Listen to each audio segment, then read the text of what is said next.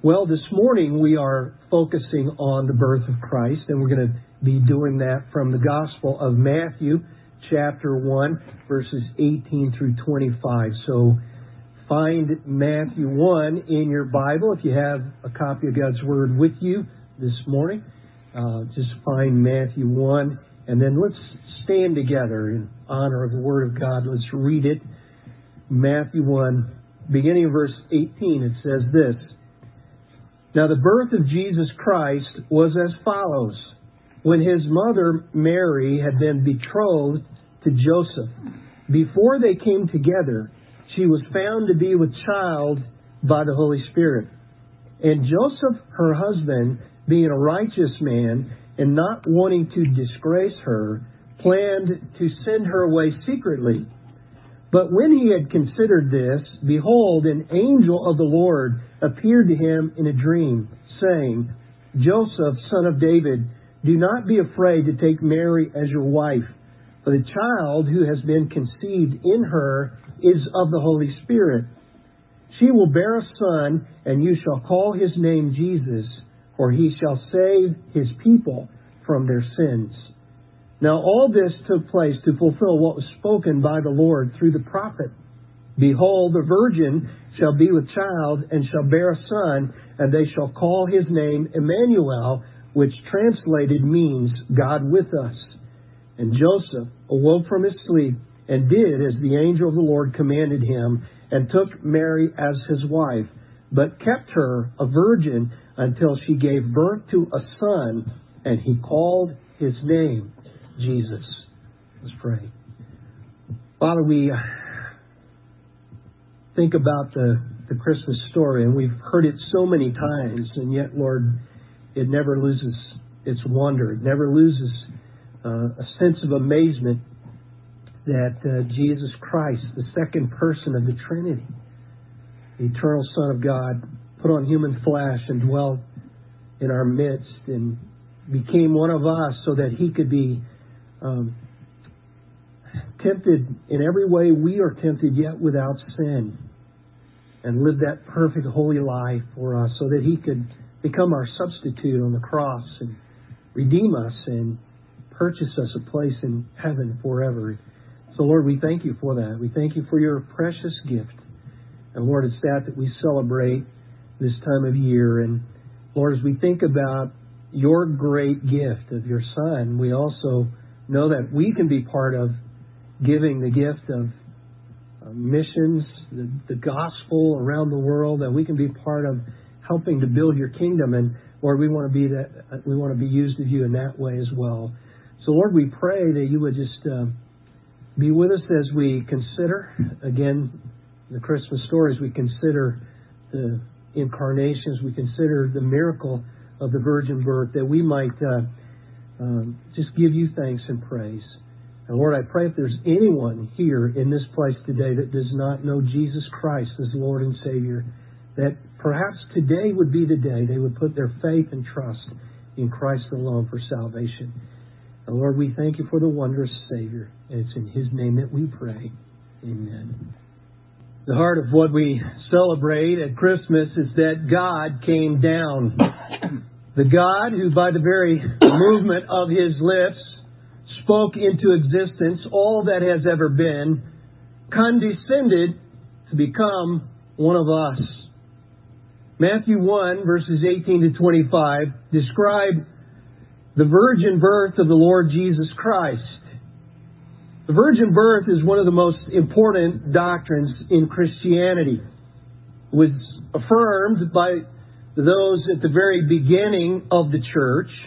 Justin Martyr, who was born shortly after the last New Testament apostle was martyred, wrote in AD 140, the virgin birth is a universal belief to be accepted by everyone calling himself a Christian. Irenaeus, in AD 190, said, the Christian church, scattered over the whole world, received from the apostles the faith in the virgin birth. In fact, for the first 17 centuries after the birth of Christ, the vast majority of those professing Christianity accepted the virgin birth of Christ without question. But more recently, primarily due to liberal scholarship, it has come under attack in many quarters, ecclesiastical as well as secular. Belief in the virgin birth of our Lord Jesus Christ is sometimes considered unworthy of 21st century intelligence.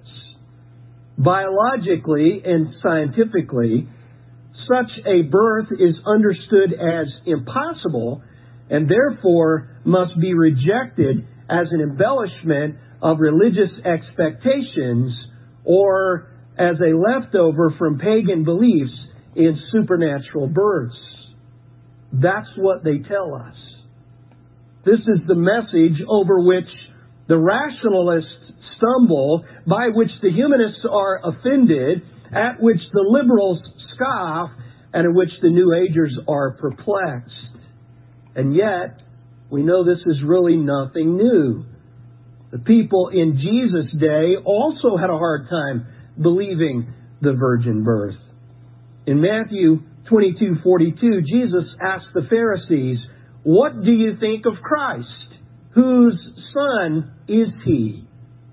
You see, the Jews were more than willing to see Jesus as the son of David, but they had a very difficult time understanding him as the Son of God. Therefore, they denied the virgin birth. And people in every age have struggled with believing in the virgin birth.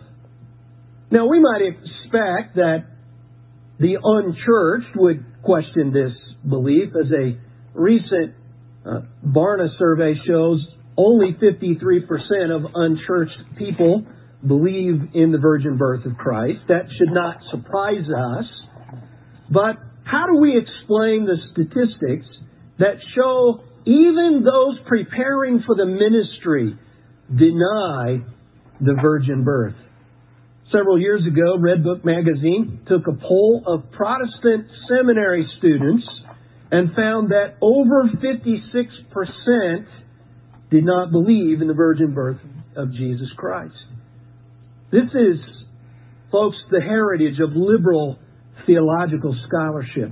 Even in one of our own SBC seminaries, back in 1976, only 61% of the students said they believed in the virgin birth. Now, that was back when our convention was controlled by liberals, but still, those are shocking statistics. One poll of 7,441 Protestant clergy yielded the following results.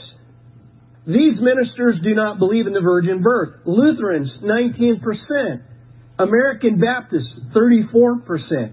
Episcopalians, 44%. Presbyterians, 49%. And Methodists, 60%.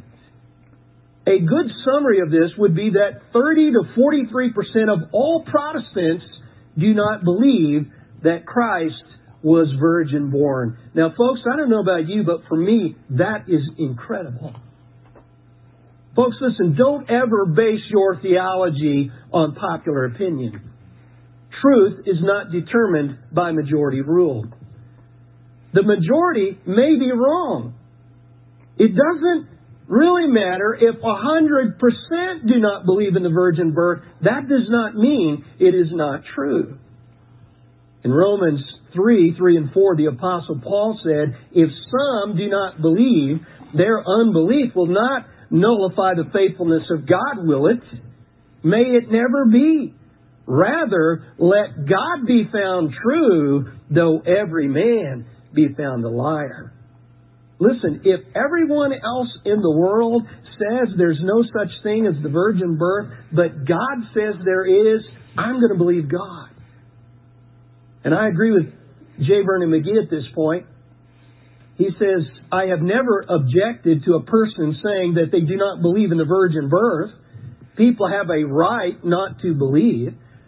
But I have a real hard time with a preacher that does not believe in the virgin birth. He ought to be selling insurance or something else."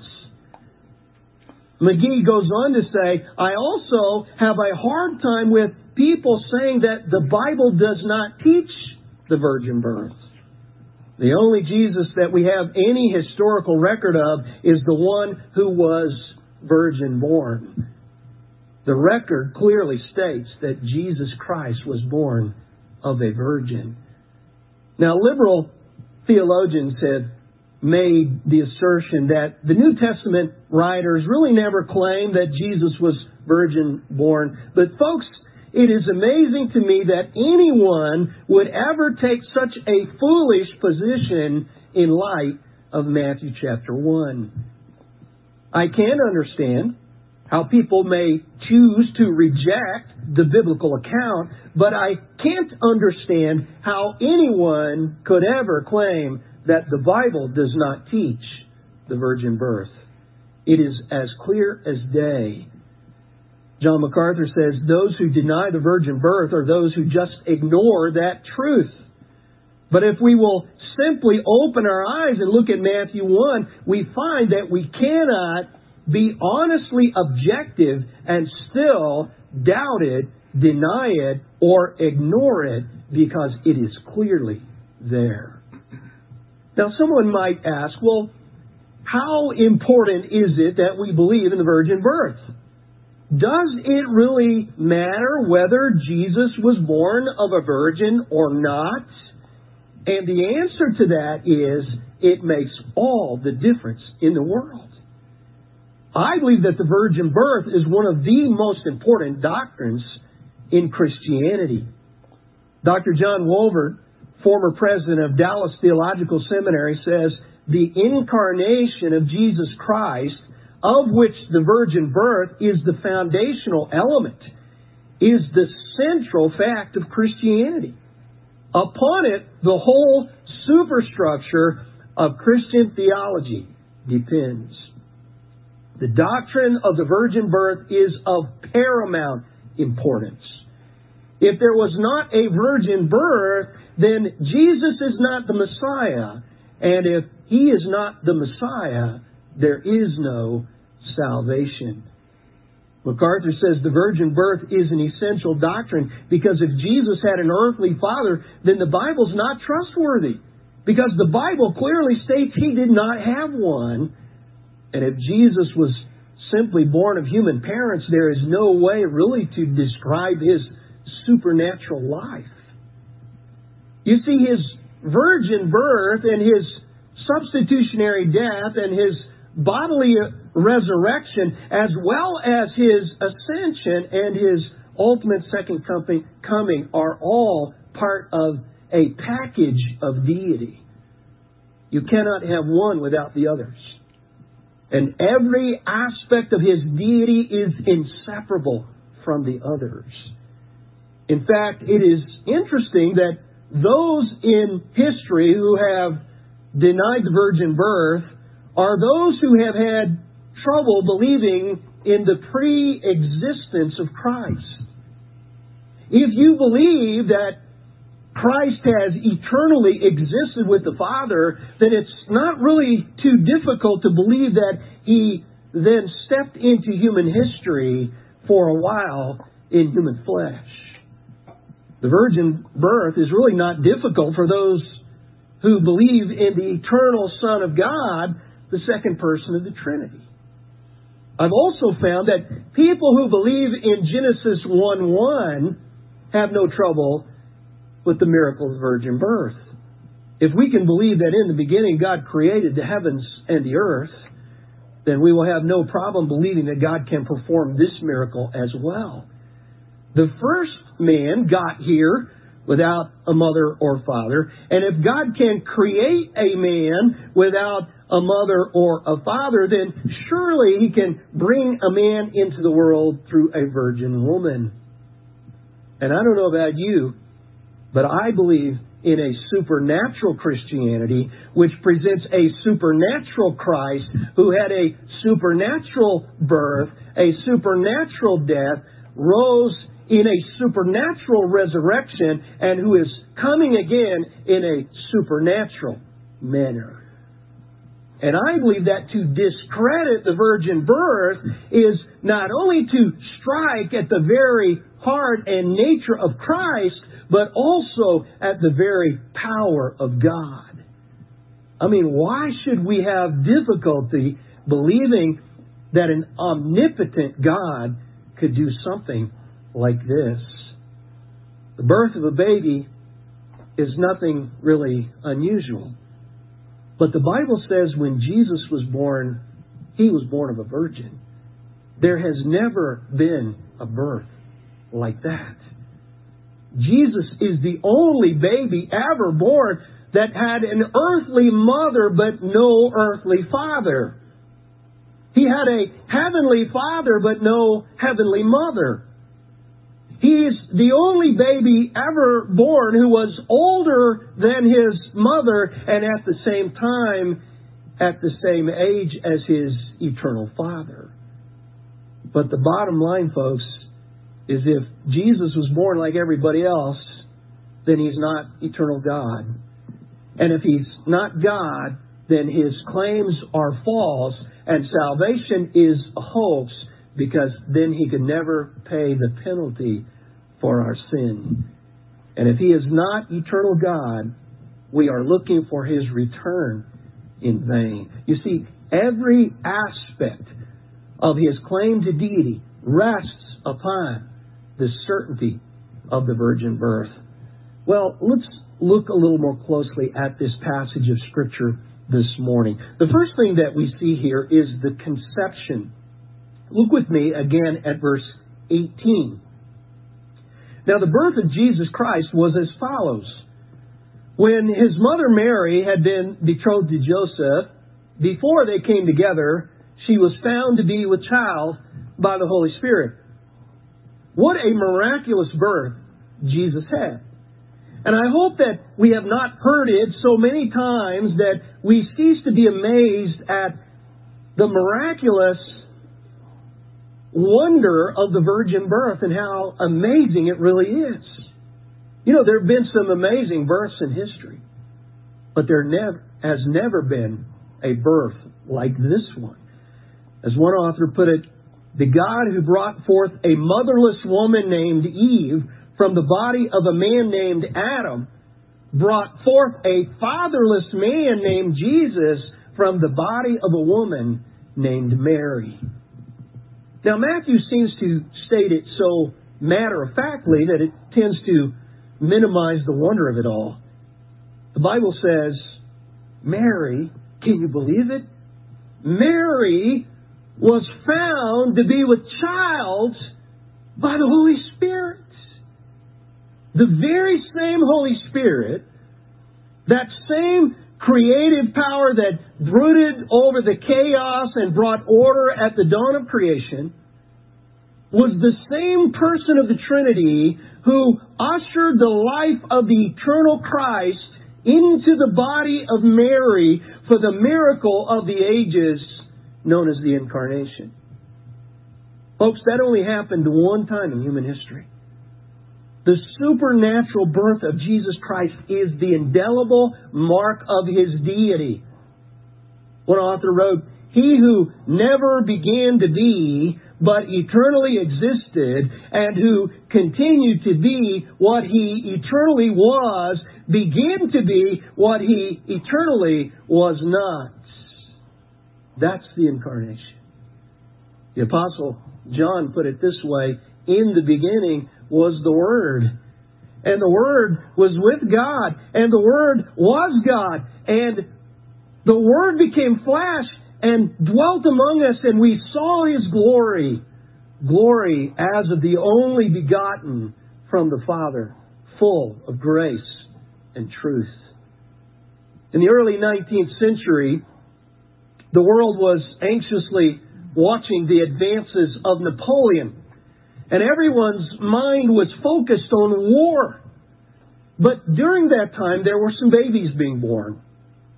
In 1809, halfway between the Battle of Trafalgar and Waterloo, William E. Gladstone was born in Liverpool.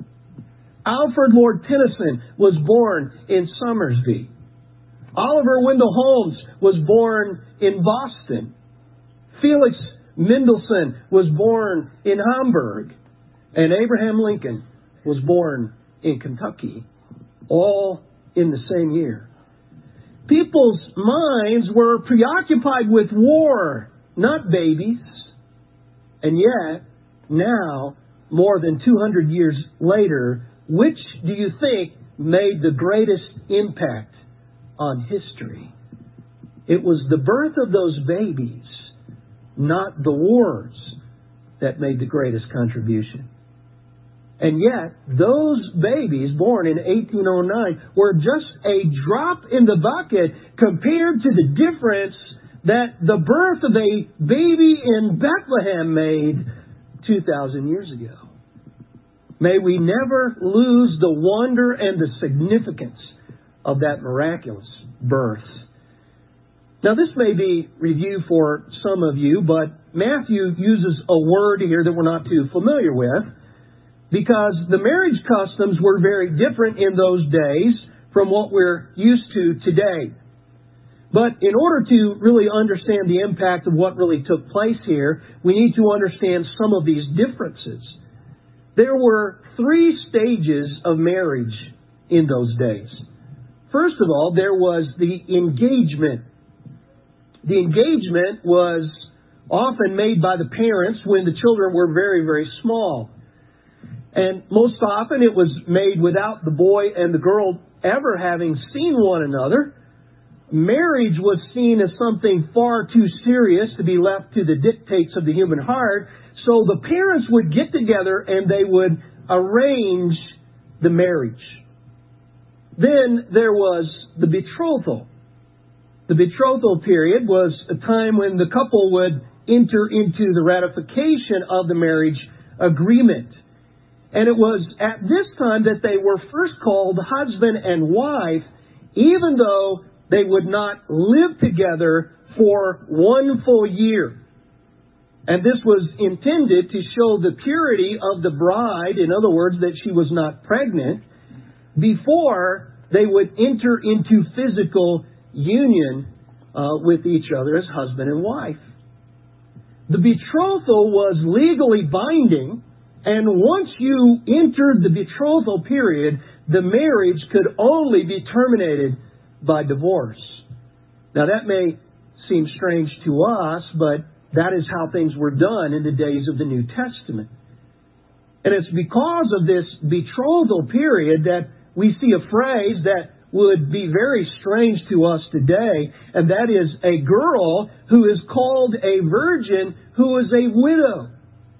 And that would be the case if the man died during the betrothal period. But getting back to the biblical account, it is at this stage in the marriage that Mary is found to be pregnant. Mary and Joseph were betrothed, and if Joseph wished to end the marriage, he would have to divorce her, even though they had not entered into any kind of physical union. And then, of course, there was the marriage proper. This was the time when the husband would take the wife to live in his home, and they would be married as we know of marriage today.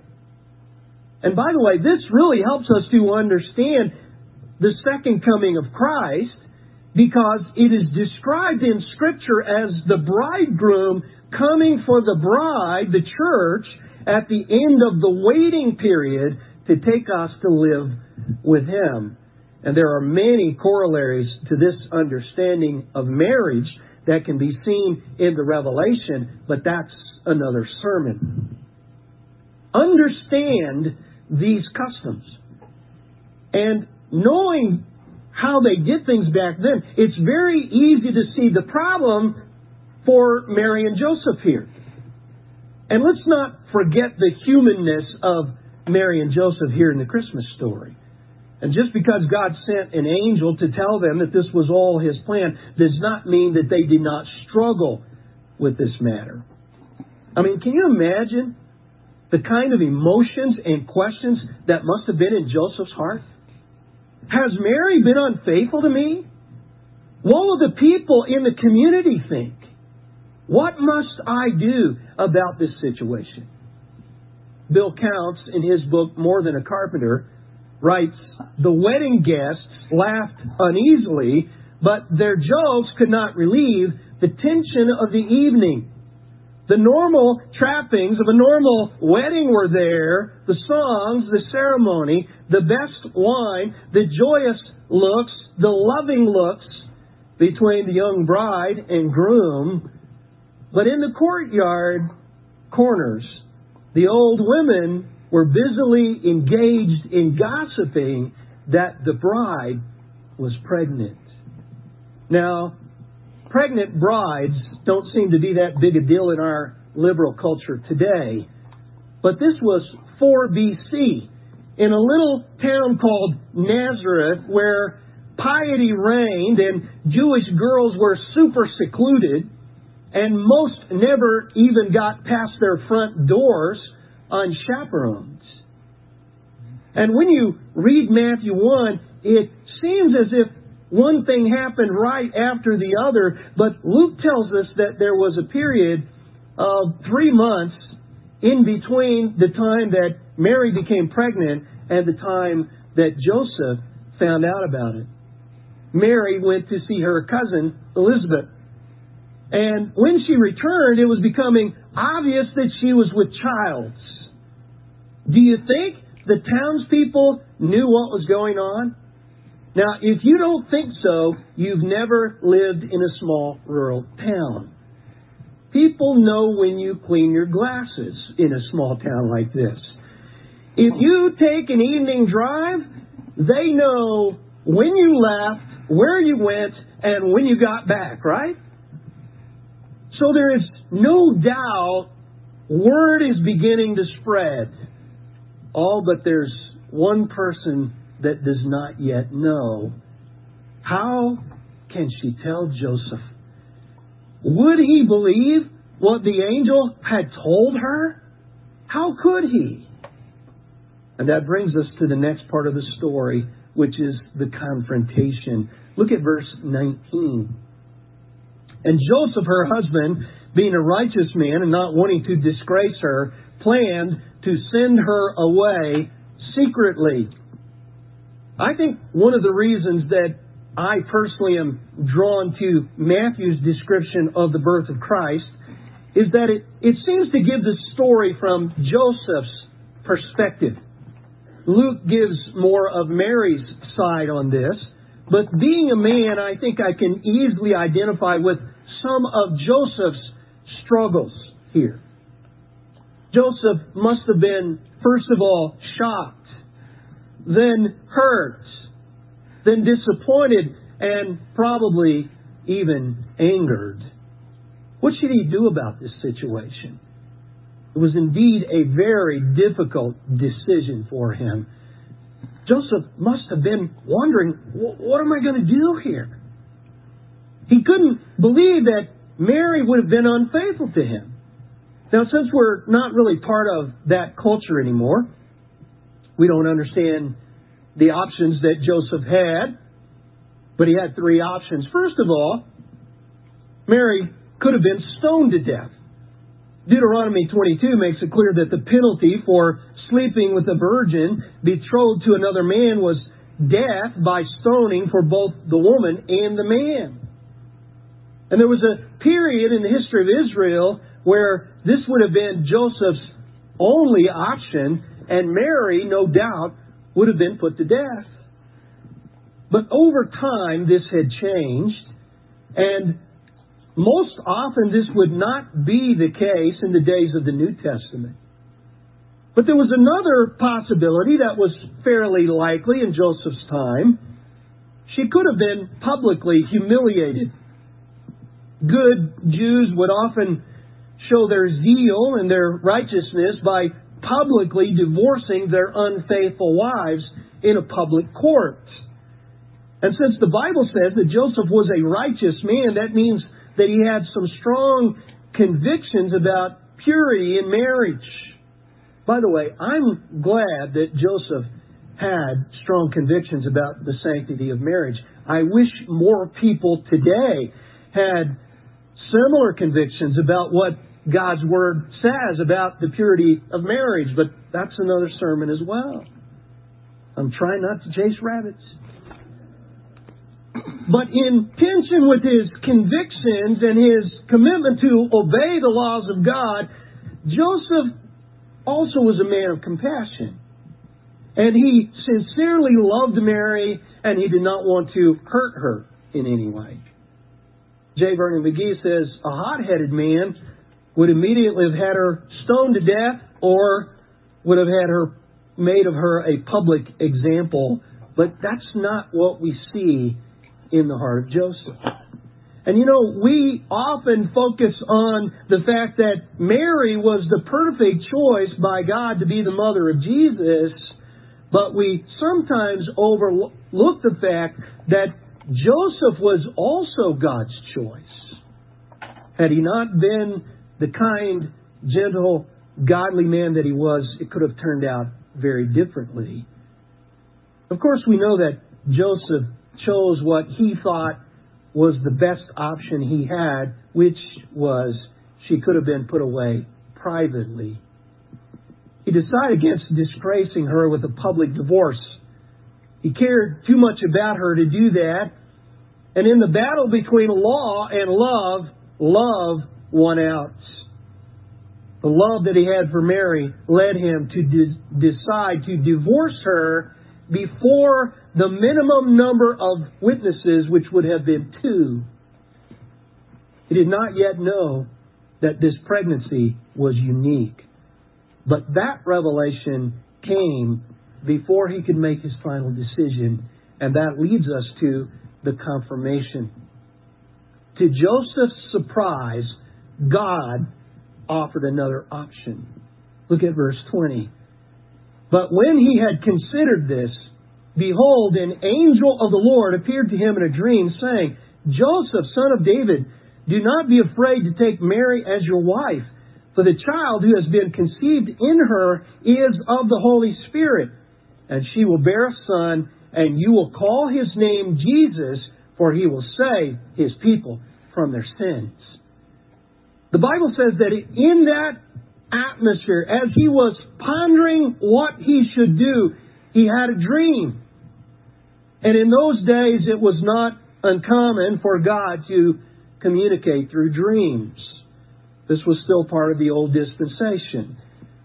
But we have something far better than dreams today, of course.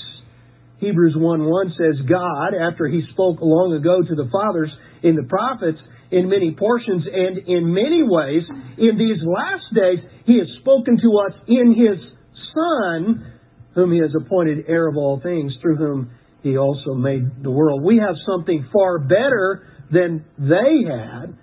We have the Scriptures. We have God's Word. Listen, you better not put too much stock in those dreams of yours. The Bible tells us God does not use that method of communicating His truth in this present age. You also might want to remember what you had to eat the night before. You know, maybe that anchovy pizza or, you know, that bowl of chili and banana malt that you had. Dreams, listen, are not a reliable way of knowing God's will in our day and time. But in that day, God revealed His truth to Joseph in a dream. And Matthew follows this by connecting this revelation with that which had been revealed by God through the prophet Isaiah more than 700 years before this. I mean, look at verse 22. Now all this took place to fulfill what was spoken by the Lord through the prophet. Behold, the virgin shall be with child and shall bear a son, and they shall call his name Emmanuel, which translated means God with us. God wanted Joseph to know that what was happening was all part of His redemptive plan, and that it had been promised for hundreds of years, as Isaiah 7:14 makes clear. Now, we won't be able to spend a lot of time on the titles that are given to our Lord here, but notice that He's referred to as Christ, which means Messiah, as Jesus, which means Savior, and as Emmanuel, which means God with us. Jesus was a common name in those days. It is the New Testament form of the Old Testament name Joshua. It means God is Savior. And that's why he told Joseph to name him Jesus, because he was coming to save his people from their sins. And all these titles are important here. Had he not been Emmanuel, God with us, he could not have been our Savior. And if he had not been virgin born, he could not have been God with us. But the Bible declares he was all of that. He is not only God with us, he is also Savior to anyone who will believe in him. Well, finally, we see the consummation. Look with me at verse 24.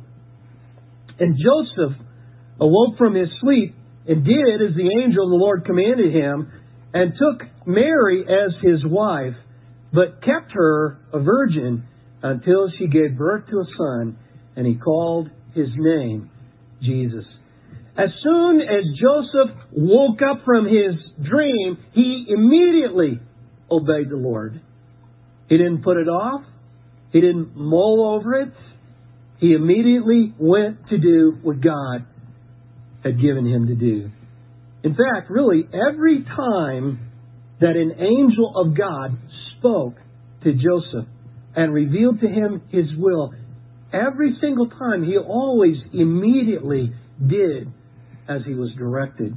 We see it here when the Lord told him to take Mary as his wife. We see it in Matthew 2 when he is directed to take Mary and Jesus to Egypt. We see it again at the end of Matthew 2 when he's commanded to go back to Israel. And notice that we don't read of any questions asked at all. We don't see any demands. We don't see any inner struggles or any nights of wrestling with God until the will of God wins out. No, he simply obeyed immediately. And the question for us is, are we that responsive to the revealed will of God? The revealed truth of God given in Scripture, the more sure word of prophecy. Are we as quick to obey God's word as Joseph was? Understand also that Joseph was willing to obey God when he knew it was going to cost him something to do so. He violated all custom by immediately taking Mary into his home so that he could care for her. And he knew there would be all kinds of rumors and allegations hurled at him.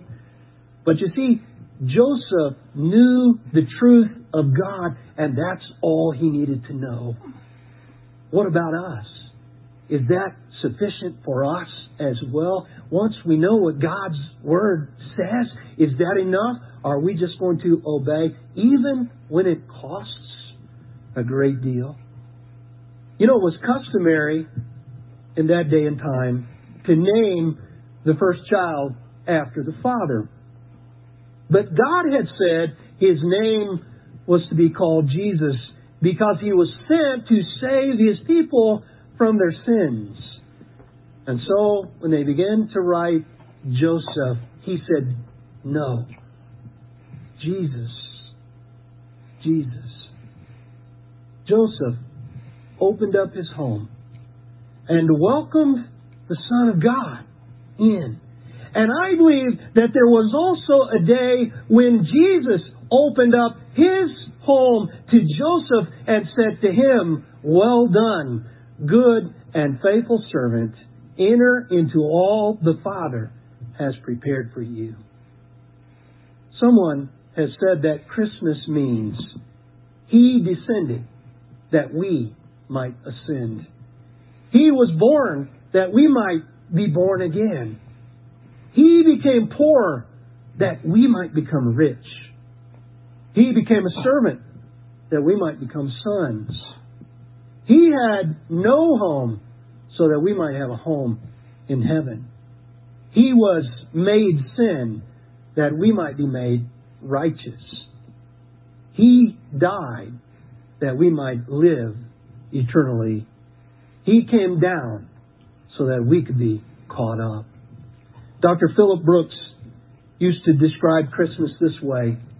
He said, Christmas is when God came down the stairs of heaven holding a baby in His arms. That baby was the eternal Son of God. He came into the world to save sinners like us. Had our greatest need been information, He would have sent us an educator. Had our greatest need been money, He would have sent us an economist. Had our greatest need been technology, He would have sent a scientist. Had our greatest need been pleasure, He would have sent us an entertainer. But our greatest need was salvation. So He sent us a Savior, born of a virgin, and His name is Jesus. Do you know Him today? Is He your Savior? Let's pray together. Father, we pray that we would understand the message, what it's all about. The virgin birth, why it's so important that the eternal Son of God, coexisting with the Father, left the glories of heaven, put on human flesh, came and lived that perfect life without sin, died as a sinless substitute on the cross in our place, and because of that is able to give to us everlasting life for those who put their faith and trust in Christ alone for salvation. Lord, I pray if there's anyone here today that's not yet done that, I pray they would do that today. And Lord, I pray the message would be so clear that Your Holy Spirit would just reveal to us the truth of what You have given us in Your Word. And Lord, we thank You for that precious gift of salvation through Christ. And Lord, we pray that as we worship, that our hearts would just be filled with gratitude, that we would live for You, that we would serve You, that we would give to You our all because You're worthy. Lord, we pray that we would respond the way You want us to. It's in Jesus' name we pray. Amen.